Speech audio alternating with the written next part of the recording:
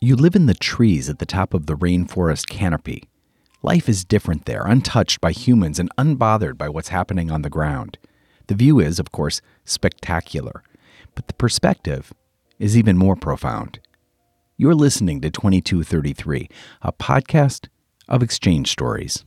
I got up into a tree and looked behind me, and there was a saki monkey looking at me. And it was, saki monkeys are these weird things where their body is actually pretty small, but they have this huge, really fluffy fur. It looks like a little old lady wearing a giant fur coat or something like that. It's like that feeling where that something's looking at you, and then you turn around and so this creepy looking monkey just staring at you.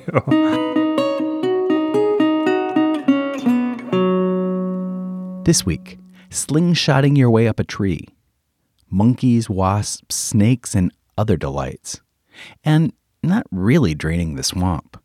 Join us on a journey from Minnesota and California to Ecuador and Malaysia to study life from the highest tree limbs. It's 2233.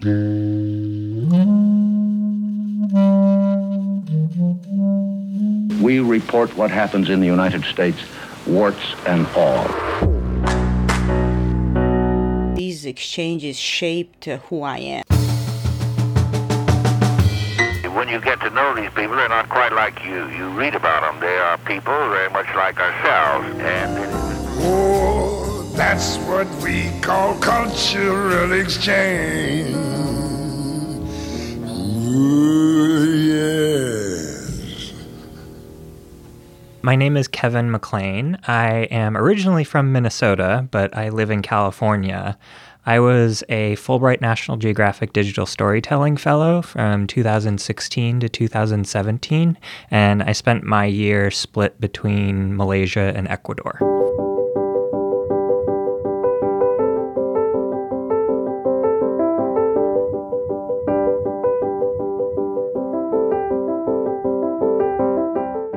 I'm a wildlife biologist, and I study animals that live in the canopy of the rainforest. I was really interested in finding places that had a lot of biodiversity and a lot of animals that live up in the canopy, but maybe places that hadn't really been studied as much. I picked out Malaysian Borneo, and then the Amazonian region of Ecuador because they're two places that both of them are considered some of the most biodiverse places on the planet, and they have a lot of different animals that live up in the trees.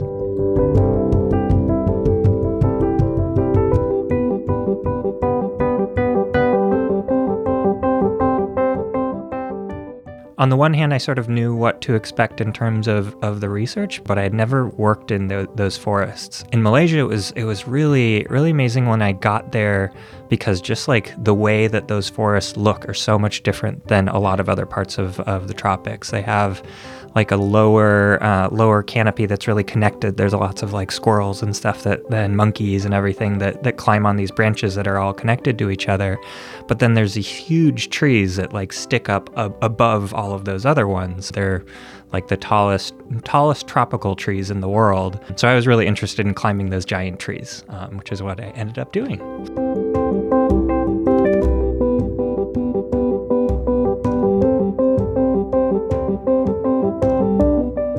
In order to get up into the trees, I use a slingshot that shoots a little weight bag attached to a string. So I have to get that weight bag over a big branch, a branch that's big enough to hold me, and then I can use that string to pull my rope over, and then I tie my rope to another tree back on the ground, and I can climb up the other end of that rope. So I'm okay with the slingshot, pretty good, I would say, but it's a long process sometimes. There's not a lot of room for error in terms of getting to the right branch.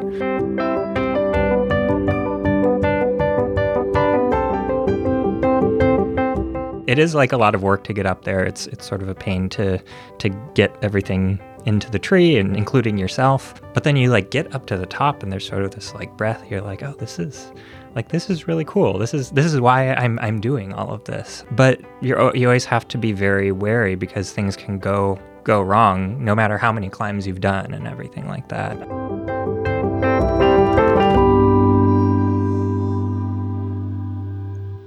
There are definitely times when it feels like the entire forest is sort of working against you in different ways. I had one day in Ecuador. So I spent probably, I don't know, 3 or 4 hours trying to get a line into one tree and never ended up getting it. And so I went on to the next one, shot the line in really quickly, pulled my rope over. When you start climbing up, you do what's called a bounce test, where you and often another person will grab the rope and you like pull on it as hard as possible so that you can like get, see if that branch is going to hold. So we did that. And then I started climbing up. I got like 10 feet up the rope maybe, and I heard a crack. And then all of a sudden, I was only like 2 feet off the ground. So what ended up happening is that my rope was leaning against another branch that broke, and then it started to fall and got caught on another branch above me. So it ended up being this probably like 200-pound limb that could have fallen right on top of me. So I like switched the angle of my rope and ended up climbing up the other side. And then I was just about to start setting up my camera, and I rested my hand against the trunk of the tree right on top of a wasp nest.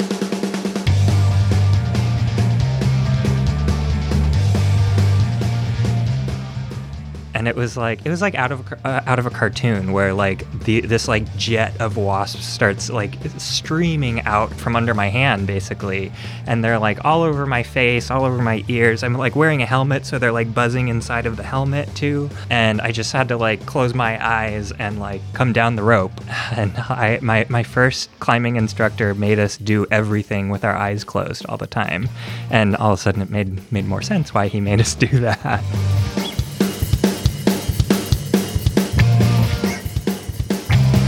It was kind of every negative emotion you can have all in the span of like a few hours.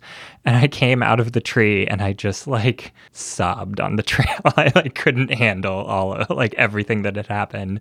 And Ignacio, the student I was working with, was like, I don't know what to do with you right now.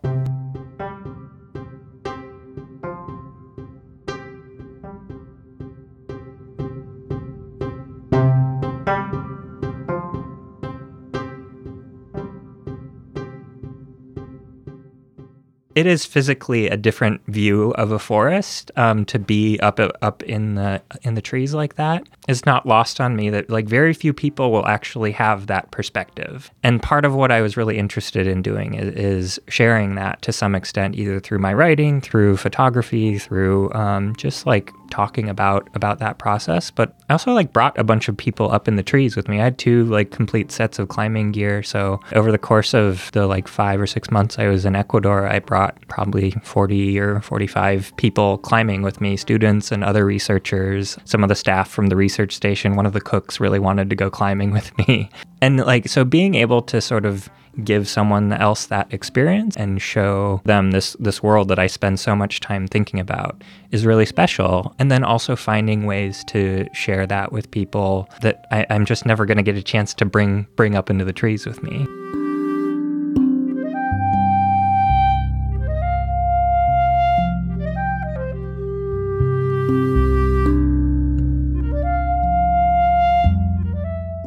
There was one of the trees I climbed several different times in Ecuador. I went up there and there was a group of capuchin monkeys, which they're not huge. They're like the size of a cat or so. They were in a tree nearby, but pretty far in terms of like they couldn't get to me. They were behind all these leaves, and then they would like pop their faces out, and they do these sort of threats where they kind of like show their teeth and like do these little like threat displays. So every so often these little monkeys would like pop out and like bare their teeth at me and then hide back in the trees, and then they'd pop out again from another spot and like and threaten me and stuff.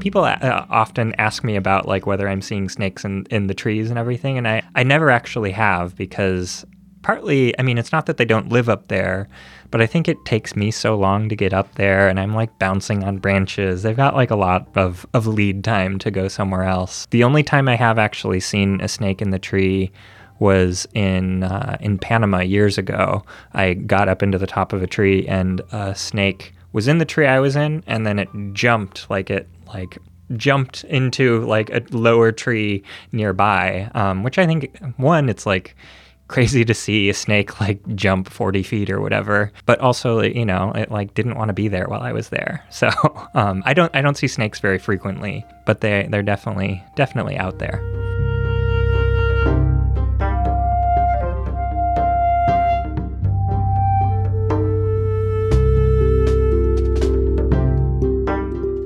The first place we went, the first station I went to in Malaysia, I was on a bus, and so all of my stuff was underneath. When we were taking the bus down to the forest, the durian was in season, which is a very smelly fruit that's quite famously, you know, banned in hotels and airports and stuff like that. But it's a very unique taste and texture, and I actually really enjoy it. But there was a stand on the side of the road that was selling durian, and so they stopped the bus, and like all these people got off and like bought all the durian they could, and they weren't allowed to bring it onto the buses with where the seats are.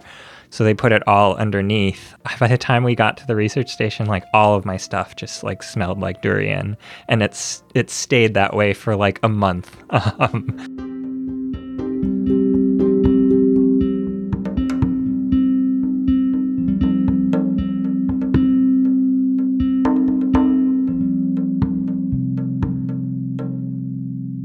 I arrived in Malaysia in like September of 2016. So I was abroad during the election, and I had like, you know, all of us had gone through the process of figuring out how to vote from abroad, and that is its own adventure in itself. And then I was on my way to the research station when the election was actually happening. You know, it was like huge global news. I think every election, I'm always shocked at how much the rest of the world is really paying attention, because it feels so self-centered to imagine that the rest of the world is watching our election. But everywhere I went, people they would hear my accent, and then they would ask me about the election. I was at the station. It's this research station in the middle of the forest called Danam Valley. So I didn't have a lot of contact with, you know, what was going on with friends or family or news or anything. So I really relied on tourists that would come into the station and sort of fill me in on what was going on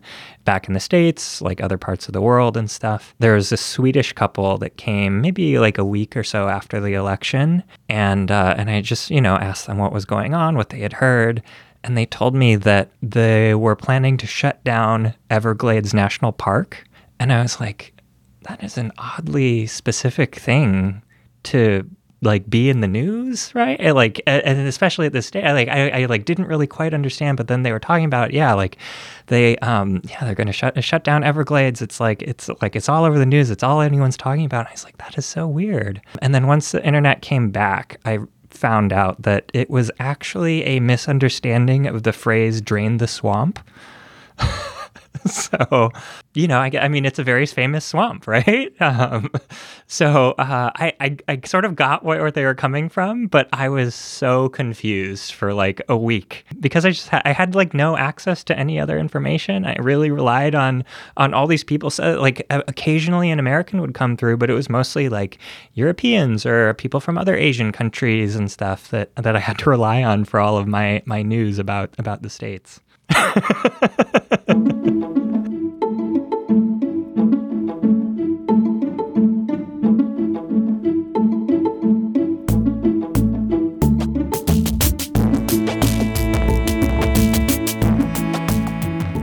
A couple months before I left for Malaysia, I had gotten married, and so my husband was in school at the time, so he wasn't able to come with me. And so a few weeks after getting married, like he went off to Alaska for a clinical rotation, then I left for Malaysia. Opposite ends of the world for sure. And so he was able to come and visit me over the holidays, over like Christmas and New Year's and stuff. And he came with me out into the field. You know, I sort of brought him out there under under the false impression that I just wanted him to see where I had been working, which is true. It's like, it is really, you spend so much of your life in these places and you want the people that are close to you to see them.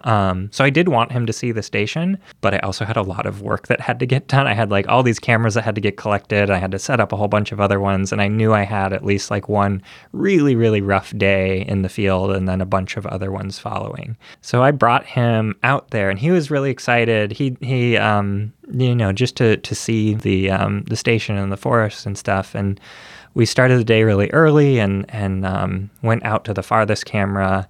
And when we got out there, we saw there was an orangutan, like a mother with her infant on her belly. You just don't see, there's not many places in the world that you can see orangutans at all. And then even at this station, it's pretty rare to see them out there. So to just like see an animal like that, such a like an iconic representation of these kinds of forests and stuff, and to, have somebody that's important with me for that was really great. So that's something that I know both of us will always remember.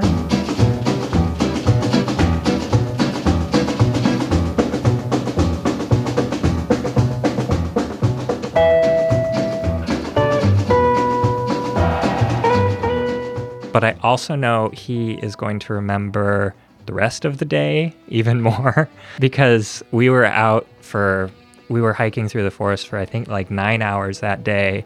It was hot. It's muggy. In Southeast Asia, they have leeches they're like land leeches that like crawl up your boots, and then they bite you through your clothes and all that sort of stuff. And he was like battling the heat and the leeches and the humidity, and it's just like it's hard terrain to walk on, and he didn't quite have the right shoes, which is sort of my fault too. And so over the course of the day, like, he was just exhausted. I looked at him and I was like, that is not a color I've ever seen a human face.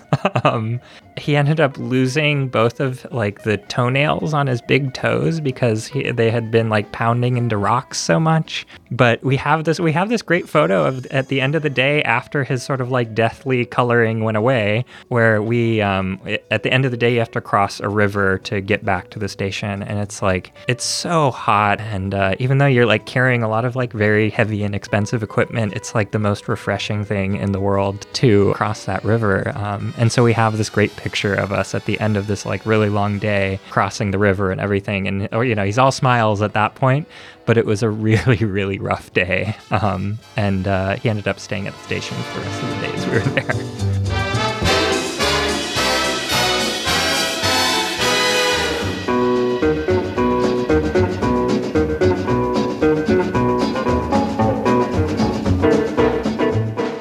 So again, at the end of the day, coming back to the research station in Danam Valley in Malaysia, you had to cross this river to get back. And it's like a shortcut. You could potentially go on land, but it is way shorter and really, really like nice and refreshing to just cross the river. And there were two research assistants that were with me who had been like helping me out all day. They were like on the shorter end of the spectrum. And so we were like crossing the river, and we were like carrying our bags above our heads. And so you sort of balance it on your head, or at some points you have to like hold it straight above you.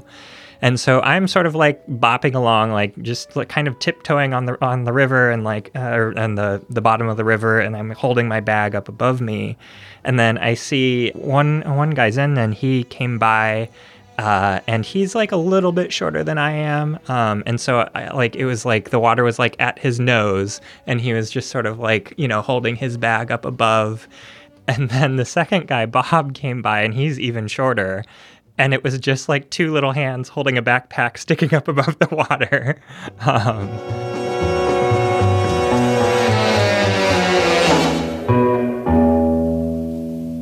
Every time you go to a new research site, you really have to get to know it better, and just sort of on a base level of the kind of work that I do. Like I am studying an area of the forest that we don't really know a lot about because it's really inconvenient to do work up in the canopy. So there you are in a way also feeling like a foreigner, because you get up there and, all of a sudden you see the forest from a completely different perspective. You suddenly like see birds flying below you, and, you look across to another tree and there's like monkeys staring at you, like not knowing what to do with you. Yeah, I mean, there's a lot of feeling out of place, especially at the beginning, and then over the course of 2, 3, 4 months of going back to these same places, climbing into the same trees, like going to the same research stations, you get to know people, you get to know the place, you get to know the forest a lot better. So that by the end of it, I realized how much I had actually gotten accustomed to it and really gotten to know these places.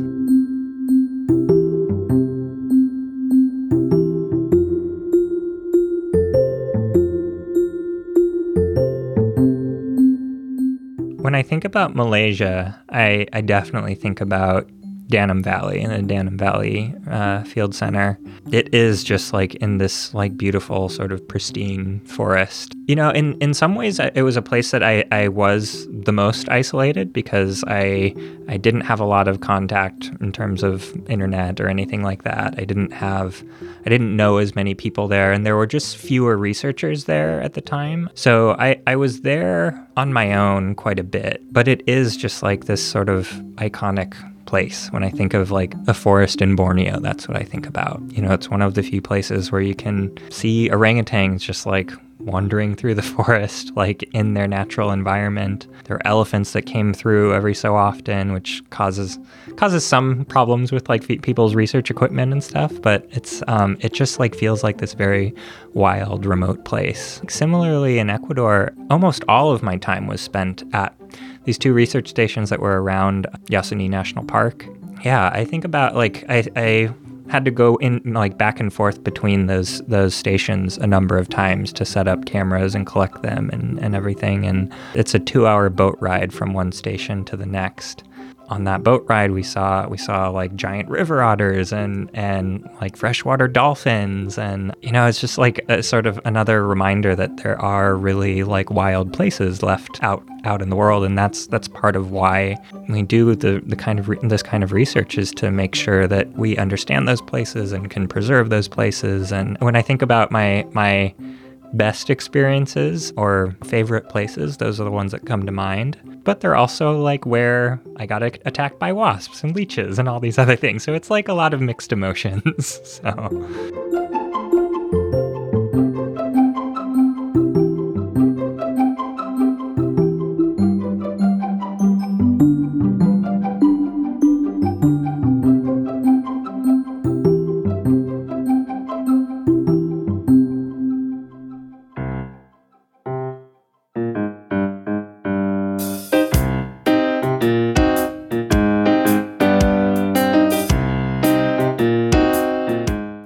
2233 is produced by the Collaboratory, an initiative within the U.S. State Department's Bureau of Educational and Cultural Affairs, better known as ECA.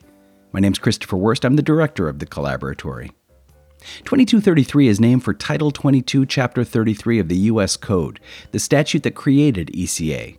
And our stories come from participants of U.S. government-funded international exchange programs.